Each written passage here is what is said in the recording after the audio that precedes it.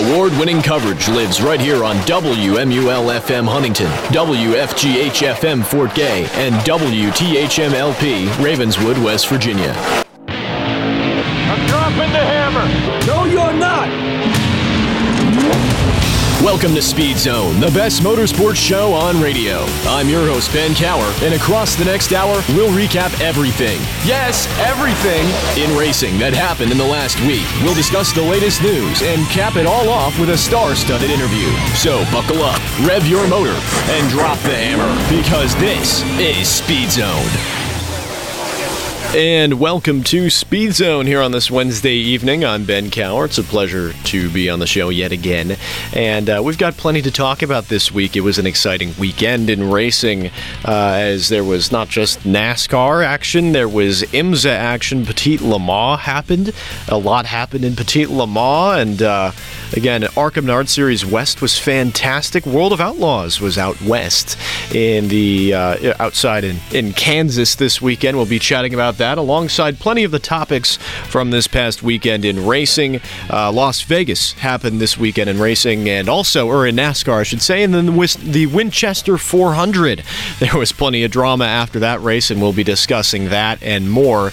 Plenty to talk about in this episode of Speed Zone up next here on this episode, but first, flag to flag. Welcome to Flag, a recap of the week that was in motorsports, as Ben Cower covers everything you might have missed in this past week of racing action. So let's begin tonight with what happened on Friday of this past week, starting off with the ARCA Menard Series West at the Bull Ring at Las Vegas Motor Speedway, and it was a shock surprise winner, Dylan Capello. Before Friday night, Dylan Capello hadn't raced in the ARCA Menard Series West since 2015, and his first ever ARCA win comes in his second ever West Series start.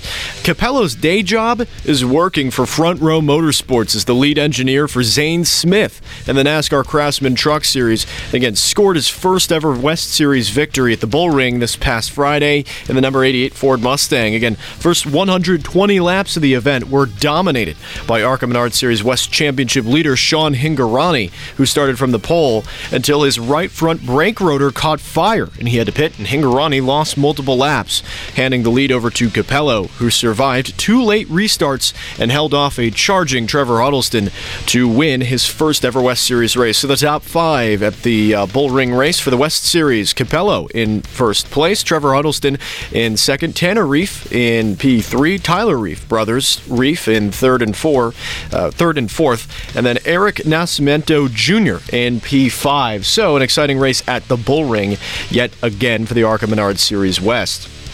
Now on to the NASCAR Xfinity Series at Las Vegas Motor Speedway on Saturday, and it was a little bit of hometown heroics. Riley Herbst, his first ever Top 3 Series win, came in dominant fashion, a 14.9-second lead over his competition in his hometown race after leading 103 of 201 laps, where he had invited many family and friends to come attend the race, over 60, it was said, and it was the most significant margin of victory in the series to this season. So it was the largest gap of victory this season in the Xfinity Series, and nearly 7 seconds better than the previous best margin of victory for an Xfinity Series race at Las Vegas, 8.4 seconds back in 2002. So Herbst, the hometown hero, smoked that with his first ever victory. He's not battling for a title. He didn't make the playoffs in the Xfinity Series, but again earned his first ever victory after re-upping with Stewart-Haas Racing for another year this past week. Again, the runner-up showing by John Hunter Nemechek was his fifth top 3 finish in the last 6 races, and the series leading 7-time race winner this season. He's got a 47-point lead atop playoff standings with 2 races remaining before we close out the season in Phoenix. So your top 5 in the Xfinity Series race at Las Vegas: Riley Herbst for Stewart-Haas Racing in first, John Hunter Nemechek for Joe Gibbs in second, Cole Custer in the 00 machine, 2 cars in the top 3 for Stewart-Haas as Custer finishes in third, Chandler Smith for Colleague Racing in P4, and Sam Mayer, a nice second half of the season for Mayer. Junior Motorsports driver in the number 1 machine finished P5 on the weekend. Now on to the IMSA WeatherTech Sports Car Championship at Petit Le Mans, where the season ended on Saturday at Road Atlanta. The winner overall was Michael Shank Racing with Kurt Bajanian, the number 60 Acura prototype, piloted by Tom Blomqvist, Colin Braun, and Elio Castroneves.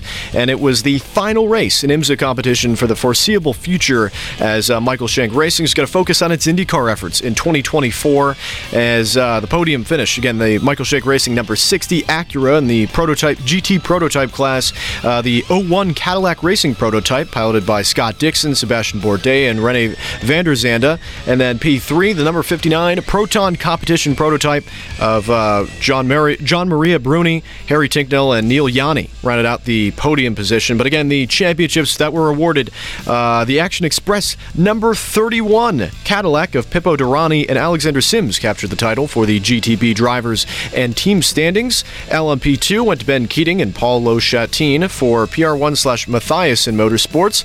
The LMP3 title went to Riley Motorsports, and LMP3's final race as a sanctioned IMSA class. GTD Pro went to the number 14 Lexus of Vassar Sullivan Racing, piloted by Brits Ben Barnicoat and Jax Hawksworth. And then the GT Daytona class went to the number 1 Paul Miller Racing Chevrolet Corvette for Madison Snow and Brian Sellers. Now on to the Smart Tour Modifieds at South Boston Speedway on Sunday. Began things, and it was Andy Jankowiak. Good old Andy J scored his first ever victory at South Boston Speedway in the Pace-O-Matic 99, but not without a little bit of controversy. His first ever win at South Boston, his first ever race at the track, but post-race technical inspection, Smart Modified Tour officials questioned the compression of the engine of good old Andy J's winning car. Officials confiscated the engine in order to verify the engine's compliance with rules, and just a day later, Jankowiak's win confirmed by an independent inspector who performed a complete check-down process on the motor. Burt Myers still leads the title with one race remaining in the season, but South Boston, your podium finishers, Andy Jankowiak in P1, Carson Lofton, who dominated, had to settle for second, and Joey Coulter finishes in P3. Now on to the NASCAR Cup Series at Las Vegas Motor Speedway on Sunday, where Kyle Larson and Christopher Bell, and I'm not talking about the Chili Bowl, had a photo finish, and Larson led the most laps, swept both stage wins, but had to hold off a hard-charging dirt racing rival in Christopher Bell in the number 20 Joe Gibbs Racing Toyota as the two cars approached the checkered flag. Larson won by a mere 0.082 seconds, locked himself into the Championship 4 race in the Cup Series, the season finale at Phoenix, to race for his second Cup Series title in November. The race had seven different leaders, 20 lead changes. Larson, through rotation of pit stops and stages, led 7 times and led the most laps with 133 of 267, helping him top the 1,000 laps led mark this season. His Larson's 1,031 laps led out front in 2023 is the most in the NASCAR Cup Series of any driver.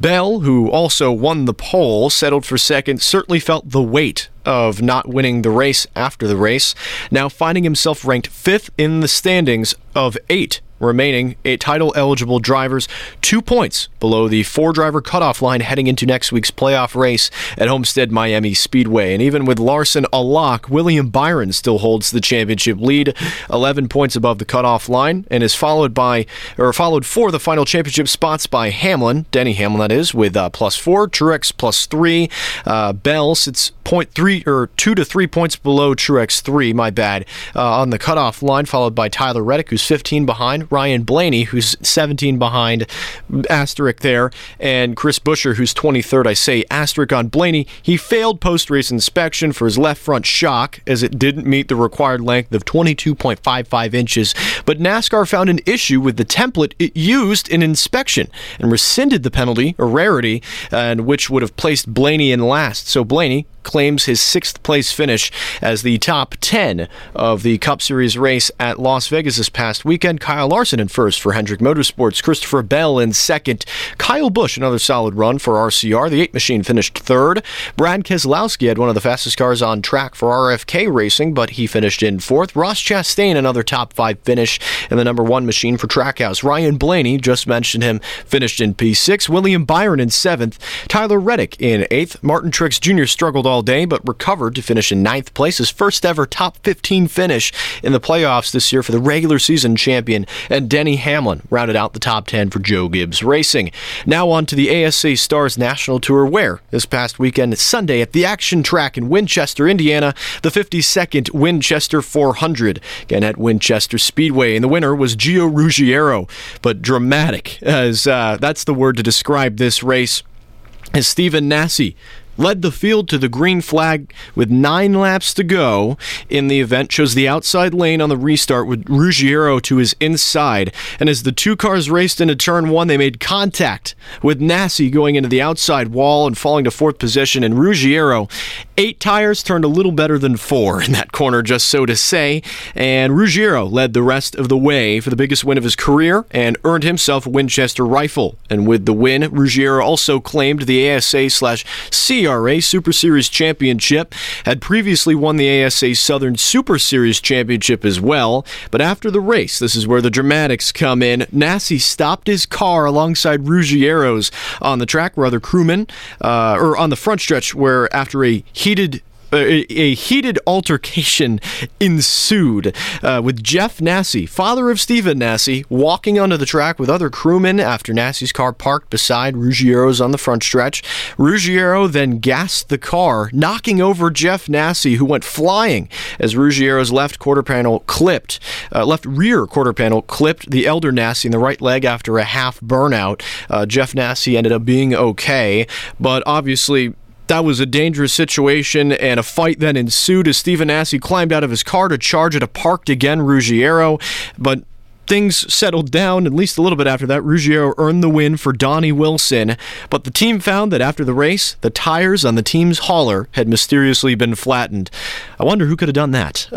Both will be racing in the Cars Tour this week, so keep an ear out for that. But Gio Ruggiero, your winner of the 52nd running of the Winchester 400, Canadian Cole Butcher in P2, Stephen Classy Nasse in P3, William Sawalich in 4th, and Dakota Stroup in P5. And then finally, the World of Outlaws at 81 Speedway in Wichita, Kansas on Friday, and that race was canceled due to hazardous windy conditions out in Kansas.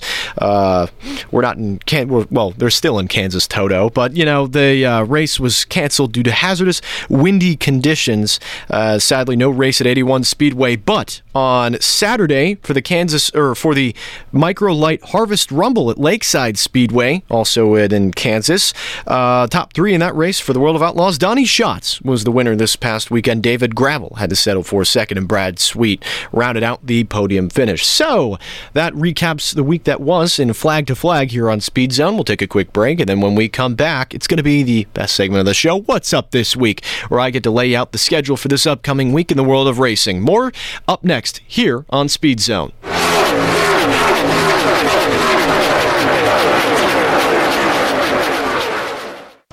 I'm Eric Kipple, 10-year veteran of the NFL. And I'm Captain Mark McNeil, 16-year veteran of the Army National Guard. Whether on the playing field or the battlefield, you must be both physically and mentally fit. If you're injured, you owe it to yourself and your teammates to get back to peak performance. It doesn't matter if you've got a broken bone, depression, a traumatic brain injury, PTSD, or another psychological wound. Getting help shows strength, not weakness. To find out more, go to realwarriors.net or call 866-966-1020.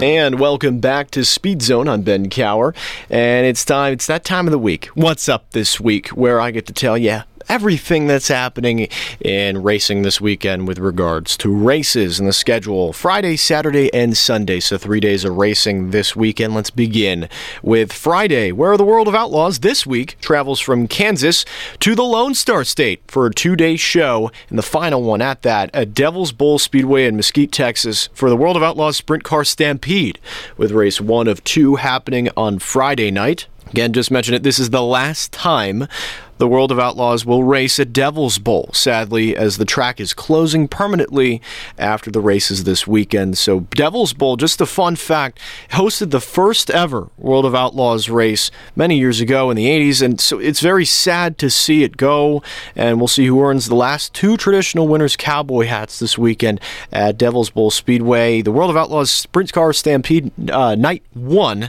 Race 1 will be Friday, and then Saturday, kicking off Saturday, that is the NASCAR Craftsman Truck Series, back for its first playoff race since a dramatic Talladega weekend on and off the track as it kicks off NASCAR's trip down the Florida Peninsula to Homestead Miami Speedway with the green flag waving just after noon on Saturday. The NASCAR Xfinity Series races later the same day at Homestead Miami Speedway for a NASCAR doubleheader with 250 miles of playoff action for the Xfinity Series beginning as of now at 3 p.m. barring any delays from the truck race. So it's scheduled to begin at 3 p.m. And then later on in the evening, the ARCA Menard Series West continues its late season piling on of races here in the schedule. And this weekend, it's at California's Madera Speedway for this weekend's second to last race of the year for the West Series, starting at 11 p.m. for us here on the East Coast of the United States. And that's not all. Night 2 of 2 for the World of Outlaws Sprint Car Stampede, again at Devil's Bowl, finishes out the weekend for the World of Outlaws and closes out a career of fantastic racing at Devil's Bowl. And then also on Saturday night is the Cars Tour as it travels down to Hudson, North Carolina, yet again this season, this Saturday night for 2 classes of late models to race at Tri-County Motor Speedway in its second to last race weekend of the year with regards to points racing. Tri-County had a thrilling finish last time out in August's Old North State Nationals, where Landon Huffman held on to capture a big win, $30,000 to Huffman in the number 22 machine. He's back to try and capture another trophy alongside ASA Stars National Tour Lovebirds, Stephen Nasse and Gio Ruggiero. They're going to join the field on Saturday night, so it's going to be pretty entertaining. So keep your ears and eyes peeled for that if you want to watch again the Cars Tour on Saturday night. And then Sunday, the NASCAR Cup Series continues the round of 8 in the playoffs at Homestead Miami Speedway for the Mobil 1 Forever 400. That's the number 4 and ever after that, to honor the soon retiring Kevin Harvick. So it is a complete tribute to Harvick. Harvick running a special paint scheme in that race. We'll talk about it later in the Racing Roundtable segment. And that race will be happening at 2:30 p.m.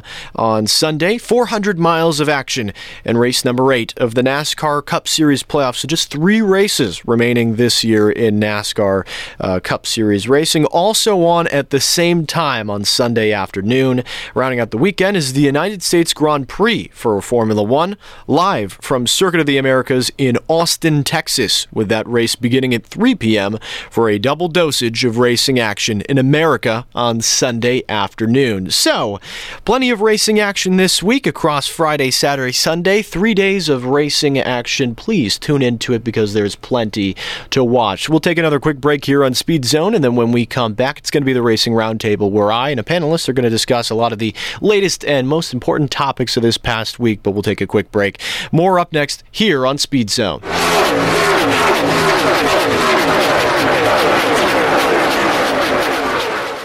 Hey man, what's up with all the bags? Oh, nothing. Just picked up a bunch of clothes and food to send to the relief effort overseas. You know all that stuff is going to cost more to ship, and if it gets there, probably won't even be used. At least I'm trying to do something. It's good that you want to help, but there's an easier way. If you donate cash, the professionals will be able to purchase exactly what they need. You know, I never looked at it that way. It's plain and simple. Cash is the most efficient way to help disaster relief efforts. Even an amount as small as $10 can give the victims some of the necessities that are even more crucial while they're recovering. Brought to you by the Center for International Disaster Information. Hey, if you don't want to listen, get your earplugs ready, because we're about to hear some high-octane debate. It's time for the Racing Roundtable with your host Ben Cower and multiple guest panelists. Whew, now that that's over, who's at the table today? And who is at the table today? It's Dale Garrett. Welcome back to the show, Dale. Thanks for having me. All right, Dale, we got plenty to talk about today. Let's jump right into it. Las Vegas happened this past weekend in the realm of NASCAR as 2 exciting races. We're excluding the Bull Ring here, but you can include that if you want to. We can talk about the Bull Ring and the ARCA West race, but talk about Las Vegas, a little bit of discussion here. Thoughts on the races as we had a first-time winner. Kyle Larson ended up winning the Cup race. First-time winner in Herbst, and, well, 2 first-time winners also with Capello and the Bull Ring. What were your thoughts on the race, Dale? I thought Vegas was all right. You know, it felt pretty natural. There was a kind of a lack of cautions there in both races, especially towards the end. But overall, thought it was really solid. It was nice to see Herbst finally break through and take home the victory, especially in his hometown race. And as you discussed earlier, winning by 14 seconds is quite the feat. So, almost 15. 14.9. 14.9. Dominant. If he didn't get loose on lap whatever, he would have had 15 seconds. But no, I think Vegas overall is a better mile and a half track. You know, it's multiple groove. Things usually happen pretty frequently around there. It was a good natural race this weekend, both of them.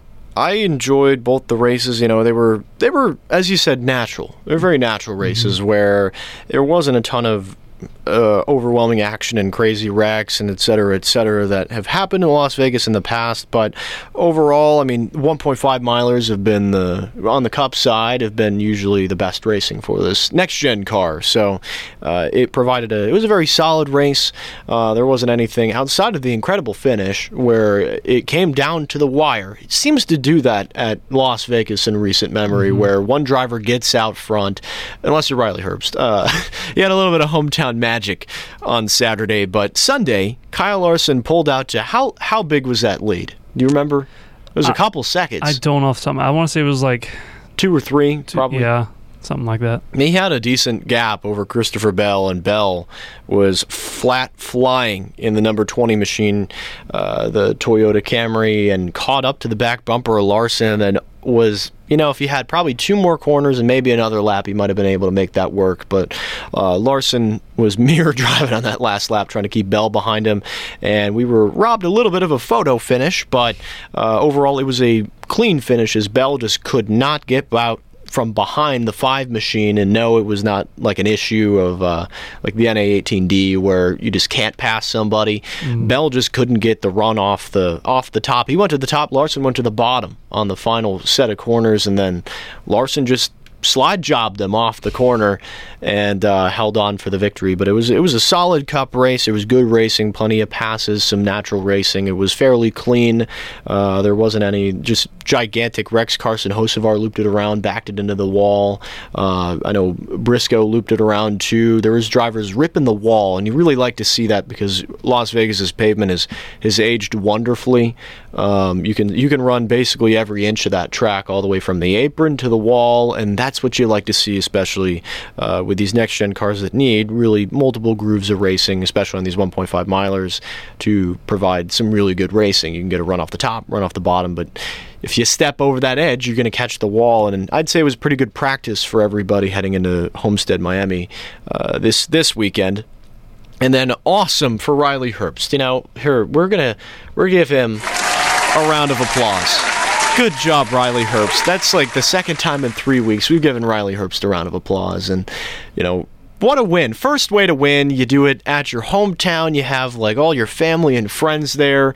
Coming off the week where you re-up with Stewart-Haas Racing, there was already a lot of speculation there after a rough season for Herbst. He did make the playoffs in a car that really should have made the playoffs. His teammate Cole Custer did. Custer's competing for a title still, very much still in contention there in the Xfinity Series playoffs. Right now, Custer currently is about he is 15 points to the good in the cutoff in the Xfinity Series. So solid, you know. Stewart-Haas hasn't been bad this year, but Herbst just had a lot of sour luck, and then finally, after years of waiting, quite literally, put all the pieces together, silenced the doubters, and was able to win in storybook fashion at his hometown race. Dominant fashion. I mean, led over half the race, pulled away from the field. There was nobody in the same zip code as the 98. I was like, look easy. Yeah, he made it look easy, and I was just like, I was thinking to myself, man, that car better not fail post-race inspection, because Stewart-Haas Racing is, you know, had some of that this year. Yes. On the Cup side, not on the Xfinity side, but awesome first-time winner for Herbst, and you know, really cool to see. And then at the same time, again, they're a bit of a tumultuous season. Again, didn't make the playoffs. Tony Stewart, owner or co-owner of that team, made some very public comments earlier in the year around when the team hired Josh Berry to pilot one of its Cup cars next year, and said, "Hey, I don't want I hire guys off their talent. I don't hire them because there's some rich kid paying to get a ride. And I think Riley Herbst felt slighted by that. I remember he made a social media post around that time. He went out and had it was around the Nashville weekend in June, and he went out and almost won that race, finished second or third in that race, and then made a post on social media alluding to that. But I'm sure, I imagine Tony Stewart probably pretty happy with the team's performance, at least on the Xfinity side of things on Saturday. Dominant for Riley Herbst. Finally notches that first win, and we'll see if he can continue to break out from here. Who knows? Now that he can win, get that mental block out of the way. I mean, he mentioned in the victory stripe interview on the front stretch after the race, he says it felt like 1,000,000 pounds went off of his shoulders, and understandably so. You're in top equipment for so many years and is not able to win. He has one ARCA win and then now one Xfinity win. Mm-hmm. Not a bad driver by any means, just has been very consistent, but not able to get to that winning echelon. I would say very similar to like a Brandon Jones. I was going to say Daniel Hemrick too, where Hall of very good, very consistent, but just not able to put the pieces together. It's a guy that if he finished 6th in a race, you wouldn't be shocked, but if he finishes first, you're like, whoa, raises the eyebrows a little bit. But really cool for Herbst, and I mean the racing was solid on Saturday for the Xfinity race, and I only caught a little bit of the Bullring race, but really cool for Capello to win that. I mean, it's not often he got asked to drive that car. It's not a full-time entry in the West Series, the 88 machine, and I mean it was clearly fast. He did well in practice, and then hung on in the race. Sean Hingorani was decimating the field until got on the brakes a little too much and caught the right front brake rotor on fire, which cars will do that at a place called the Bullring. So a little bit of red and a little bit of orange coming out of the right front of Hingorani, but the racing was solid. Probably, I would argue, probably the best race the ARCA series has had at the Bullring since it started racing there a couple of years ago. Usually it's one driver just waxing the field, but overall it was a very solid race, and really cool to see a guy who's just an engineer stepping back into a car for the first time in 8 years, and he goes out and wins. The Bullring is a very difficult place to pass at. Yes. It's very, very, very much single groove. The only way to pass somebody is if you get a run off of the corner and you have to basically dive bomb going into the next corner. It's no surprise that people usually wax the field there, but yeah. It was a solid race, and that's a place where Kurt and Kyle Busch cut their teeth coming up, was at that track. So it was certainly a exciting weekend at Las Vegas, whether it was at the Bullring or the big track, Las Vegas Motor Speedway. But we'll move on to the next topic, which is still Las Vegas related. I pose to you, Dale, should Las Vegas have 2 races next year? Obviously, it does on the Cup Series schedule, but I guess just looking beyond, I mean, Las Vegas's racing has improved with the next-gen car, arguably, and on the Xfinity side, it's still, the same. Trucks always put on a good show at Las Vegas, too, but, I mean, the attendance, and although it was going up against a Raiders home game in Vegas this year, it was really bad. The race was good, but the attendance was horrific, where really the only stands that were filled were the little, I don't know, it was like 30K metal stands they got around like the front stretch line, and then all of the, I would call them skydeck seats, where they're perched up on the hill. There was nobody there in those seats. So, obviously attendance factors into these schedule-making decisions for NASCAR a fair bit, but the racing at Las Vegas is good. I ask you, should Vegas have 2 races? I don't see an issue with Vegas having 2 races. Although the attendance was down, like you said, it went up against the Raiders, and also the PGA was in town. So 2 massive competitors there, and it's Las Vegas. It's a tourist destination. That is true. And it's a big city. And how many races do we have in the big city, with the exception of, I guess, the Chicago Street Course now? But there's not a racetrack in New York City, So I think that from a racing product standpoint and a uniqueness and attendance standpoint, even though it was down, the attendance was down, I think that there's no harm in having 2 races. For the last several years, I couldn't even tell you the last time I had 1 race. they've had 2 races there, and they usually put on very good shows. I agree with that. I think the racing itself warrants keeping the 2 races at Las Vegas. I think the attendance could get fixed one way or another, maybe with better scheduling, or I don't know, maybe a night race at Las Vegas, because it can get a little hot out there. And Las Vegas in general is known for the nighttime. Yeah, it's you want to run that. I mean, the Formula One Grand Prix of the Las Vegas Grand Prix is going to run later on this year, and they are running that at the dead of night. It is one of the most. It's going to be inconvenient for us. It's going to be inconvenient basically for everybody that isn't on the West Coast, because they are running it at night at Las Vegas. So it's going to be like a midnight race for the East Coast, but they're driving down the Vegas Strip. The scenes are going to be beautiful. Oh, it's going to be amazing. And for a city like Vegas, where NASCAR has had a rich history in Vegas over the last like 25-30 years, just give the Cup Series a night race at Vegas, and try and differentiate it up a little bit, where both races are day races. And I know that the track might race a little better during the day, but I mean, with the way that this car races on 1.5 milers, I don't think necessarily the day or night thing will truly affect the racing that much. I say make one of them a night race. I know that might affect ratings a little bit, but change it up a little bit for the fans, and definitely keep at least one Vegas race in the playoffs, because it's usually a good show, especially with, again, how this next-gen car is raced. Absolutely. I agree. All right, so we'll move on to the next topic. The Winchester 400 happened this weekend, and it wasn't just the Winchester 400. There's a lot of other series racing at Winchester Speedway this past weekend, but primarily the Winchester 400. We'll talk about it, you and me, Dale. Thoughts on the finish and the aftermath between Ruggiero and Nassi, who's in the right, who's in the wrong, and I know we have a little bit more to chat about the Midwest Mon race that happened too at Winchester, this past weekend. So I ask you, with regards to Ruggiero and Nassi, who was in the right, who was in the wrong, what did you see? And then after that, we'll chat Midwest Mods. Oh my goodness. That's it. Regarding the final restart, Nassi choosing the outside, Ruggiero down low. It's 9 laps to go. You're going for a Winchester rifle, which if you are unaware, for those listening, the Winchester 400 is a crown jewel late model race. Oh, yeah. It is up there with the Snowball Derby. It is a big deal. Guest of the show, Travis Braden, has won that race. Yes, he has. And it's just a massive deal. And as far as the last restart, them being side by side and going down to 1, yeah, the 22 being Ruggiero put the 51 of Nassi in the wall.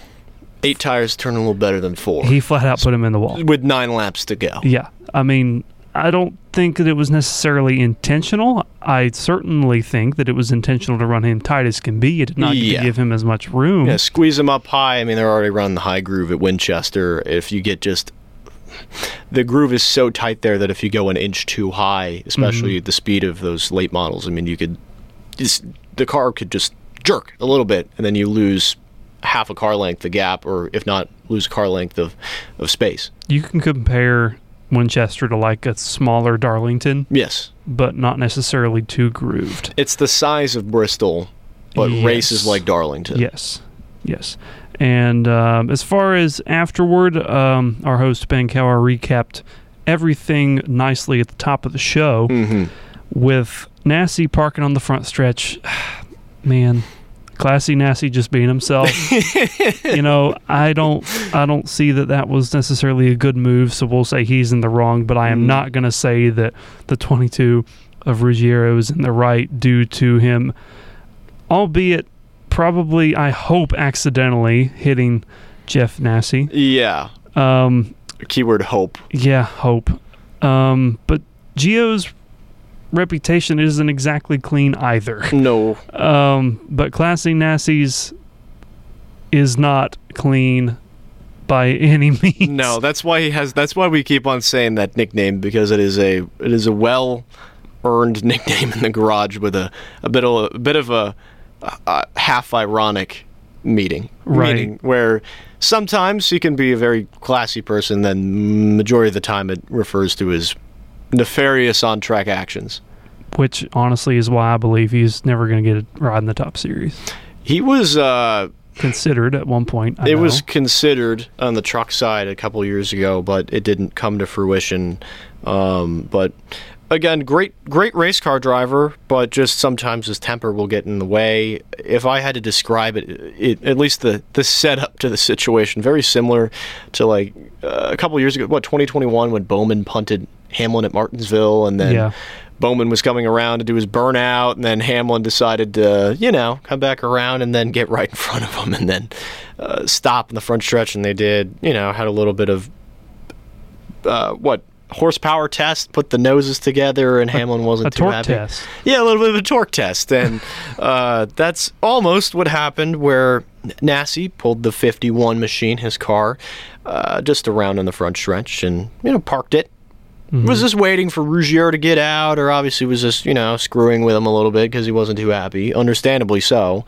Nassi had dominated all day, for context, and Ruggiero had been running like third or fourth really all day, had worked his way up to second in the latter stage, and just Nassi chose the outside. That's the preferred lane, but left the inside opening, probably hoping that Ruggiero wasn't going to put him in the wall, and then he did.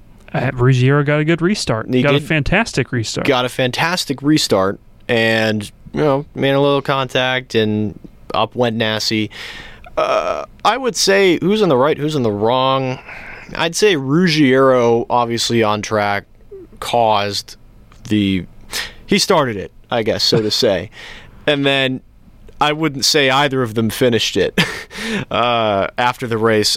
It makes a little bit of a mockery of the ASA, which you don't like to see. Where it's for a series, it's the ASA stars. It's not exactly what you want to see with two of its biggest stars going out there and doing that, and it reflects poorly. I'm sure the series isn't happy about it. Otherwise, it wouldn't have. You mentioned the penalties handed out. It was Ruggiero got a $3,000 fine and 25 points lost, and he's on probation through the rest of the year. And Nassi got a $4,500 fine and then 44 points. Not 45, 44. 44, and also probation through the rest of the year. So it wasn't without punishment. So obviously the series was not happy about it. Good on it for not being happy about that. But, have to say it was a little entertaining. I'm just happy that Jeff Nassi's okay. Yeah, it's certainly not a good situation when somebody gets hit by any type of race car. No. But then again, you shouldn't jump on the racetrack. Regardless, I'm a firm believer in driver-to-driver discussion anyhow. Always have been, always will be. They truly know what happened because they held the steering wheel. Yep. And when somebody tries to get in the way, they're just inferior to me. So now that doesn't give the excuse to run them over. Yeah. But certainly, again, I don't know if it was intentional. The spotter of the 22 should have been more vocal, that there were people nearby. But it didn't make Gio look any better. No, it didn't. And, they'll be racing together again at Tri-County, which is not a very big track, and it's a place that could have a lot of contact. And, they're basically racing for a trophy this weekend at Tri-County. They're not racing for any points in the Cars Tour. So we're going to go to Hudson, North Carolina. And, I'm sure the Cars Tour, somebody's going to have a chat with those two before they go on track and say it's already happened. It ends in Winchester, Indiana. It does not come to North Carolina. Don't make a mockery on track Saturday night. Whether that will work, who knows? Yeah, we'll just have to wait and see. You'll hear about it next week if something does happen. And then you want to chat briefly about the Midwest Mods race? Yeah, so it had been rainy at Winchester all weekend and completely moved the Saturday schedule to Sunday morning at about, I think it was 10 a.m. So the Midwest Mods are out there in the morning running their Run for the Gun, what was supposed to be a 50-lap race, then got cut to 40. That also has a 40-minute time limit. Well, they didn't get to run all 40 laps. No. Because it was a caution fest. It was 27 of the 40 laps complete, and I think there was like 6 or 7 cars that weren't. There you go. That's DW's upset. Yeah. That's how many cars again? I think it was 6 or 7, and then it was incredible. That's a lot. And how many cars were in the field? I think it was 25, 26. 6 or something like that. 6 cars remaining out of 25? Well, I mean, that were like left without a scratch. Yes, really. Yes. And Matt DeMitt got handed. Well, he didn't. He won the race and then ended up winning the title. There was some luck into it. Yeah. Because Andy. Derek Griffin and before that, Derek Griffin and I don't know who was driving the 12 car. But tangled on a restart. Yes, the front row starters tangled going down to 1. The 2 dominant cars of the day tangled on the restart, and DeMitt was third and happened to get by that. But certainly a little bit of luck played into it. But DeMitt is one heck of a driver. Oh yeah, deserves it for sure. 2 straight Mountaineer 100s at Ona. Absolutely. That will be happening on just a few weekends from now, just 2. He's going for his 3rd. He'll be there again. Yep. And then the big crash with Andy Booten and several other cars going down into 1. Looked like Andy just may have spun the tires on the start, or I've seen accounts of he was dooring the car to his outside. I've read and seen multiple opinions. But I just watched it on Racing America, and they don't show replays. So I only saw it once, so I'm not going to sit here and point fingers and blame it on anybody. But, man, there was a lot of cars wadded up down there in Turn 1. Very unfortunate to see. As my brother who used to run a modified, we know what goes into fixing those and what cost is involved. This is short track racing, not big budget cup teams out there wrecking. So certainly sucked to end it, and it just wasn't a pretty showing for the Run for the Gun 40. No, it wasn't. And then it was a bit of a dramatic 50-second running of the Winchester 400. I'm gonna bust his ass. So we'll move on to the next topic. Going back to NASCAR, Corey Heim. And today, we'll include this in the question, Christian Eckes both announced this past week that they will be returning to the NASCAR Truck Series next year. Heim will return in the same ride, the number 11 truck with Tricon Garage, and Christian Eckes will be back in the number 19 Napa Chevrolet Silverado for McAnally Hilgeman Racing. So, these are 2 of probably the best drivers in the Truck Series. Eckes has been in the Truck Series for a couple years now. Heim, this is really his first full-time season in the trucks. Dale, I pose you the question, is this a mistake for their development to keep them in the Truck Series another year when, both of them are running for a title this year and one of them could certainly walk away a champion in the trucks this year? Or is this the right move to keep Eckes and Heim in the Truck Series for next year? I don't see anything wrong with it. There's nothing wrong with staying in a series and with a race team that you have won with and proven that you can win with. And like you said, one of them may end up being the champion. I'd be shocked if it isn't Heim. Yes, He's had an unbelievable season. By far the most dominant. An example I think about when I look at this is Zane Smith, who has been driving trucks for Front Row in the Truck Series for quite a while now and has had great success with a championship under his belt and many race wins. So we're probably looking at another situation like that. As a driver myself, I certainly wouldn't want to give up a race-winning opportunity to go elsewhere when you might not have that again. Yeah. So I think it's a good move. I also think it is. I think it is a good move. There seems to not be any. If I'm Corey Heim, the next step for me up the ladder, obviously in Xfinity, I'm looking at Joe Gibbs Racing. That's the premier Toyota team in the Xfinity Series. I mean, Sam Hunt Racing is a very solid team, but it is not Joe Gibbs Racing. And who knows, we'll be racing for that team next year on the Xfinity side, but it won't be Corey Heim. Whether that is his choice, Gibbs' choice, Toyota's choice, it could be, TRD, or Tricon wanted to bring him back. I mean, heck, if he somehow doesn't win the title this year, anything can happen in that last race at Phoenix. Maybe he'll have unfinished business next year, and maybe he could come back. Maybe he'll go for 2. Who knows how the season will end for Heim, but I think it's a good move for Heim. I would hope that he has some Xfinity races next year. somewhere in the Xfinity. He raced a couple times in Xfinity this year, so I would hope more of that next year because he's earned it. And then same thing with Eckes. He's earned certainly some Xfinity races next year. With whom, I do not know. Maybe with Colleague, maybe with some sort of a Chevy team that needs some sort of a rotation.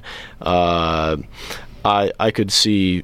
I mean, McAnally, Hilgeman bought the assets of GMS Racing, which is the Truck Series team. So that team is going to be expanding next year. Mm-hmm. Who knows if the performance will be the same as this year? It's a bit of a concentrated effort, at least with the 19. And then also Jake Garcia had a great year in the 35, didn't make the playoffs, but rookie season, impressive. And he'll be going somewhere else for next year. He won't be back at McAnally. We'll have to wait and see where he goes. But I think it's a solid move for Eckes and Heim if they want to go win a title.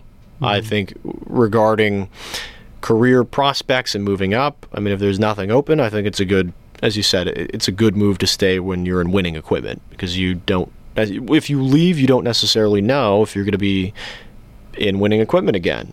We saw it just last week, or really in the last 2 weeks. Bright Moffitt announced that he wouldn't be back in the 25 car for AM Racing, and he won't be teammates with Haley Deegan next year. Took the leap of faith. I mean, had a full-time ride with AM Racing in a car that good, not necessarily a car that can go out and win races, but can compete really for solid top 15 car, top 15, top 10 car in the Xfinity series, and getting extra help from Ford next year with the introduction of Haley Deegan, and jump ship, and who knows where he might be next year. Mm-hmm. Maybe he's back in trucks. Who knows?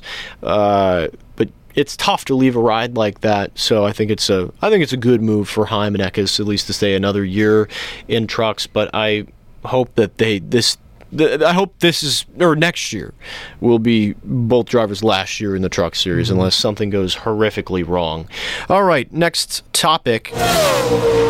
NASCAR rescinded the penalty to Ryan Blaney this past week, where I mentioned it in the Flag to Flag segment of the show, where the specific penalty for Ryan Blaney, he got disqualified from the race, would have finished dead last, because in post-race inspection he was disqualified after his left front shock on his car did not meet the required length of 22.55 inches.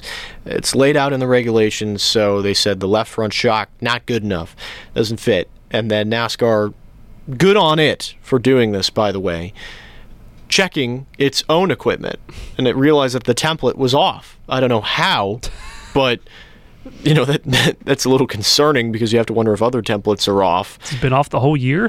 Has it been off the whole year? I don't remember anybody, thankfully, getting penalized for the same thing with the shocks, but it makes you think, what about other templates? Have teams been exploiting that? You ain't if you ain't cheating, you ain't trying. That's the age-old saying, and I'm sure that had to have been known, but I'm sure it was a pleasant surprise for Blaney and Penske on Saturday. It would have put him in must-win territory. It would have been past 50 points? It would have been a 57 or 56, I do believe. It would have been bad. Now he's only 17 points out, which is more manageable across two races. But I pose you the question, Dale, even with or without this penalty, does Blaney realistically need to still win to make the next round, or can he point his way in even 17 points in the red currently? I don't know if he needs a win. Obviously, it'd make things a lot easier, as he won in the last round and got a bye to this round, but he's going to need two very good dominant days with, at minimum, probably top fives, if not top threes, in stages and the race. Yeah. To recover out of a 17-point hole, being the round of 8 with 8 of the best cars on the track right now. That's 17 cars on track he needs to pass. It's going to be very difficult, and it's a tall order for the Penske team. I mean, everybody ahead of him in the standings is, outside of maybe Truex, I don't see any budge happening. Yeah. Where Byron is not going to fall out, even though he's 11 points to the good right now. Or, 9 points to the good. Truex is 2 above the cut line, and Hamlin is also 2 above the cut line. So, it's fairly close, but then again, Christopher Bell is a dirt track guy heading to Homestead Miami next week, and then also won at Martinsville last year to make the Final Four. 2 good tracks coming up for Christopher Bell. Just last year, all these drivers ahead of Blaney. Reddick is also above Blaney, and you know where Reddick is really good at? Miami, because you get to rip the top. It is very much a dirt racer's paradise. Christopher Bell, Tyler Reddick, Kyle Larson, who won there last year, going to do well this weekend. What were you going to say, though? The 45 car has been improving everywhere. Mm-hmm. So he could be a threat at Martinsville, too. Who knows? It is going to be a tall task for Blaney to move on. I am a firm believer that he's going to need to win to make the next round. I don't know if that team has the speed to do it. It did at Talladega, but then again, Blaney always wins at Talladega in crunch time. If there was a plain track in this round, I'd say he's probably got a good chance. But I don't know if he can do it at Martinsville, because that place is going to be especially hard to pass this year with this short track package not being where it needs to be with the next gen and the Cup Series. And Blaney, I don't really remember him doing anything crazy at Homestead Miami, so we'll just have to wait and see. But I believe he will have to win. All right, we'll move on to the next topic. Announced on Monday by Jimmy Johnson, co-owner of Legacy Motor Club, John Hunter Nemechek is going to drive the number 42 at Homestead in a rare partnership between Toyota and Chevy. Would you say this opportunity, Dale, might be a distraction from the Xfinity Series title race for John Hunter Nemechek? Or is this a good effort to get him somewhat acclimated with his team for next year, as he's going to make the move to the Cup Series full-time again next year in the 42 car for Legacy? I hope it is a distraction. No. Personal biases aside, it would make the Xfinity title race a little more exciting because he's just annihilating the field. I don't like the move. I don't really. Okay, no, because it's a Chevrolet, and it'll be a Toyota team next year, and you're taking away from Carson Hocevar, who will also be full-time in Cup in a Chevrolet. Yes. So essentially, are you helping the other side? Well, Legacy's alliance lies with Toyota for next year. True, but I just... Still a Chevy team now, but... I would like to see Hocevar get the most experience that he can, because he has really impressed me in that 42 car.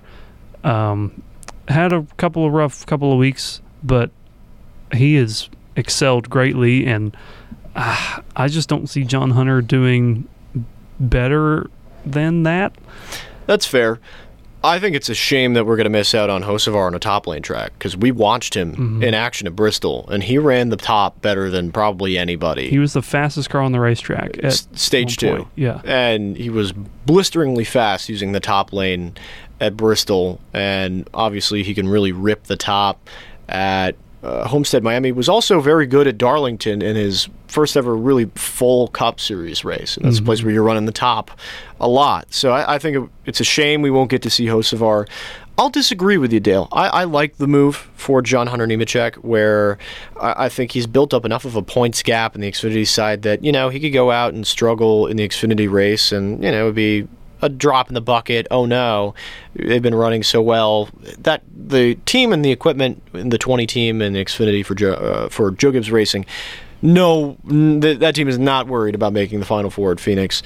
I think it's fun. You get him acclimated with his team a little bit. He ran there last year in a Cup car for 2311, and qualified really well. The race didn't go so well, just overdrive it a little bit. But then again, he was racing for a ride and opportunity the next year, so a little different this time around, where he knows he's got that ride on lock for next year.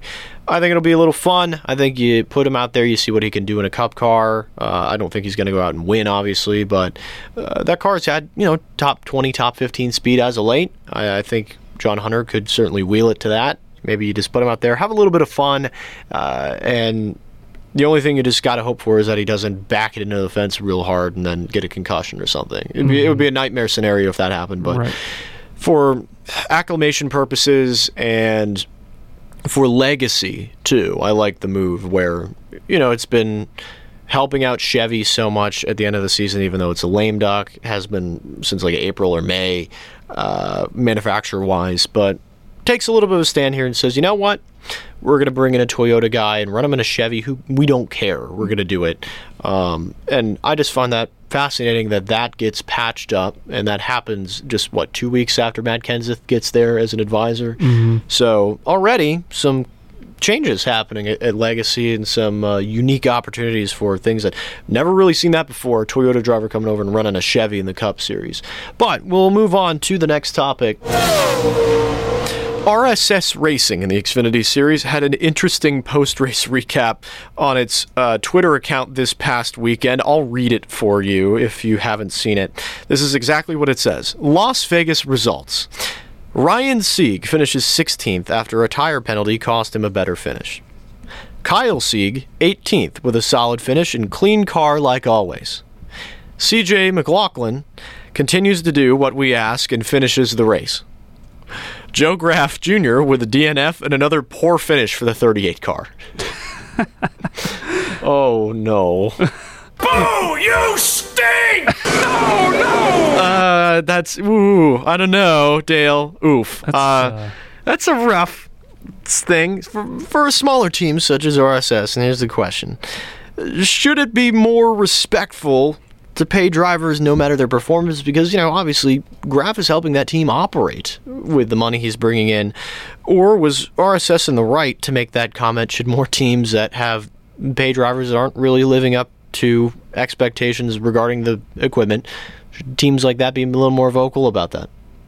I mean, I certainly don't think that taking to Twitter is the best way to hash that out, but I mean, they got a right to be upset, but again, I don't know if I'd put it on public blast. Yeah, well, you don't want to be the Twitter account manager and then just be like, our three guys did really good, but oh, brother, this guy stinks! And then you don't want to absolutely shred Graff for that, because he hasn't been that bad this year, but another disappointing race. He got torn up, and it wasn't even his fault in the wreck. It's it wasn't even Graff's fault that he got wrecked. It was just the victim of circumstance.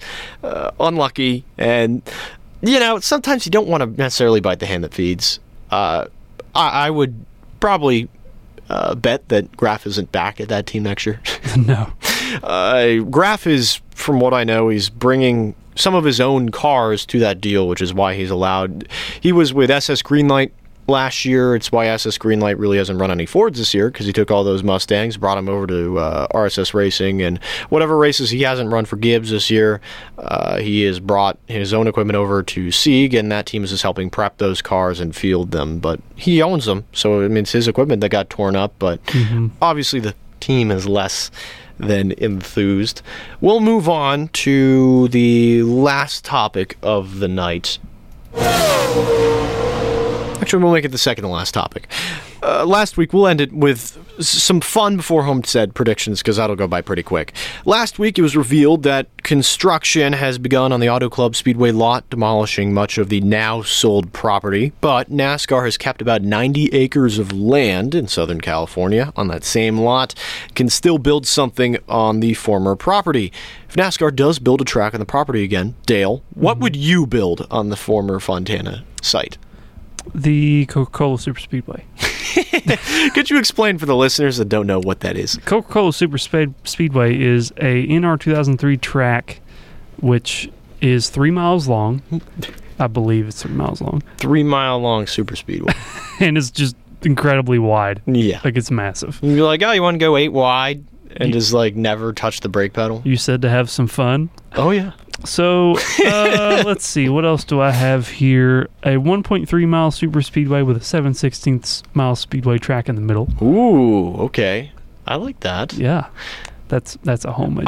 I've always wanted to see a combination, some weird Frankenstein of old Bristol, and if you have turns 1 and 2 from Rockingham, and then 3 and 4 is bottom lane Bristol. But my pipe dream is that I've always wanted to see a track, and Martinsville does this because it's got concrete and pavement. I've always wanted, and it would be near impossible probably for Goodyear to create a good tire compound for this, but I've always wanted to see a track that, like, really the majority of it is pavement, but, like, in this Frankenstein track, 3 and 4 would be concrete turn for Bristol, and then it's pavement all the way around the track. I think that would be really intriguing. I've always had that in my head. I think that'd be cool, and you could make that happen. That's enough room there. For reference, the amount of acreage that NASCAR kept, you could fit Martinsville Speedway there, grandstands and all. Not the surrounding hills and mountains from Martinsville, Martinsville, Virginia, not West Virginia. But you could fit Martinsville in there. They might just build the West Coast Martinsville. They might could just do that too. I wouldn't be opposed to that. No, but I would be opposed to that if this short track package doesn't get fixed. You know what else they could build? What? Dodge Raceway. They could. Tell the listeners what that is. Is that a football field? I think it's a football field with a racetrack. It's a thing from NASCAR. Which NASCAR game was that? I think it first Thunder appeared in 04? 04? It's from a video game. That's what we're talking about. Same thing with Coca-Cola Super Speedway. Go look it up on the internet. It exists in virtual form. Game developers are ambitious. We want to see this stuff. Oh, yeah. Listen, I just hope that they build something really cool on that lot and not sell it off and it's just lame and they just don't end up doing it. But, all right, one more topic, Dale. Homestead predictions. As Homestead this week, it's not the cutoff race for the Cup Series playoffs, but have a little bit of predictions here. Who wins, who struggles? Well, you mentioned it. Larson's going to be good. I'm a Larson fan, but I think everybody thinks of Larson when they think of Homestead because, he should have won a lot of races there by now. Most notably 2016. But yeah. Dylan Lupton. He didn't even spin. He just got loose. Yeah. But that's another topic for another day. Phantom. Whatever. I got a good feeling about Chevrolet in general. I got a feeling Chastain will be up there. I don't know if he'll win, but and another one that comes to mind is Christopher Bell, like you mentioned earlier as well. Ripping the top. Top lane. He could get it done this weekend in Miami or Martinsville to go to the Final Four like he did last year. I'm going to keep it between the 8 drivers remaining for the championship here as to who will probably do well and who won't. I agree with Bell. I think Bell's going to be driving his butt off this weekend to try and lock himself in because he does not want to go into Martinsville again in a bad situation. And this is a track where he can certainly make something happen, but he's going to have to outduel the guy that just beat him this past weekend at Las Vegas, and Kyle Larson, because Larson is probably going to have... If Larson doesn't have the fastest car, I'd be shocked if it isn't Bell. And contender number 3 in the arena here is Tyler Reddick in the number 45 machine. He is 16 points to the bad. And Tyler Reddick is going to need to win this race to make it because he's not going to win Martinsville. He's going to go to the wall on this race and try and clinch his way into the next round for the Final Four and then be championship eligible. I think it will be one of the 3 between Kyle Larson, Christopher Bell, and Tyler Reddick battling for the win on Sunday. I would be shocked if it's anybody else. And you know who it's not going to be, who I believe is going to continue to struggle after a all-over-the-place Las Vegas, is Martin Truex Jr. Yeah. That 19 car has been off, and it will continue to struggle. I don't see Ryan Blaney probably getting higher than 6th place as he did at Las Vegas. And then, we'll have to wait and see what the RFK cars can do, where Keselowski had one of the fastest cars on track in Las Vegas this past weekend, but really strong. Just couldn't get to the lead. And then Buescher also had a fast car, but it was backwards pit strategy, doomed that car to a bad finish. But Buescher has won at Homestead before. He won the year that he clinched his championship in the Xfinity Series. So I wouldn't be shocked if Buescher goes out and shocks everybody again. Currently 8th in the standings of 8. Never know. The guy from RFK could move on with another surprise win. Certainly rattled off a couple in the regular season. So I hear you. What'd you say? I said, I hear you. I'm with it. I'm with that. I would think it would be very exciting to see. There's a lot of good drivers this weekend, but Homestead this weekend going to be real exciting. Dale, Garrett, thank you for being on the show. Thank you for having me. It's always a pleasure to be here on Speed Zone. All right, with that, the music in the background's rolling. It's the end of the show. Thanks for tuning in tonight. With Speed Zone, we'll be back again next weekend at 7 p.m. Or next Wednesday, 7 p.m., talking about all the racing news and action in the past week, because there's plenty happening this week. So in the meantime, stay safe, enjoy some racing, and have a good night. You've been listening to another sports presentation on the Cutting Edge Sports Radio Network.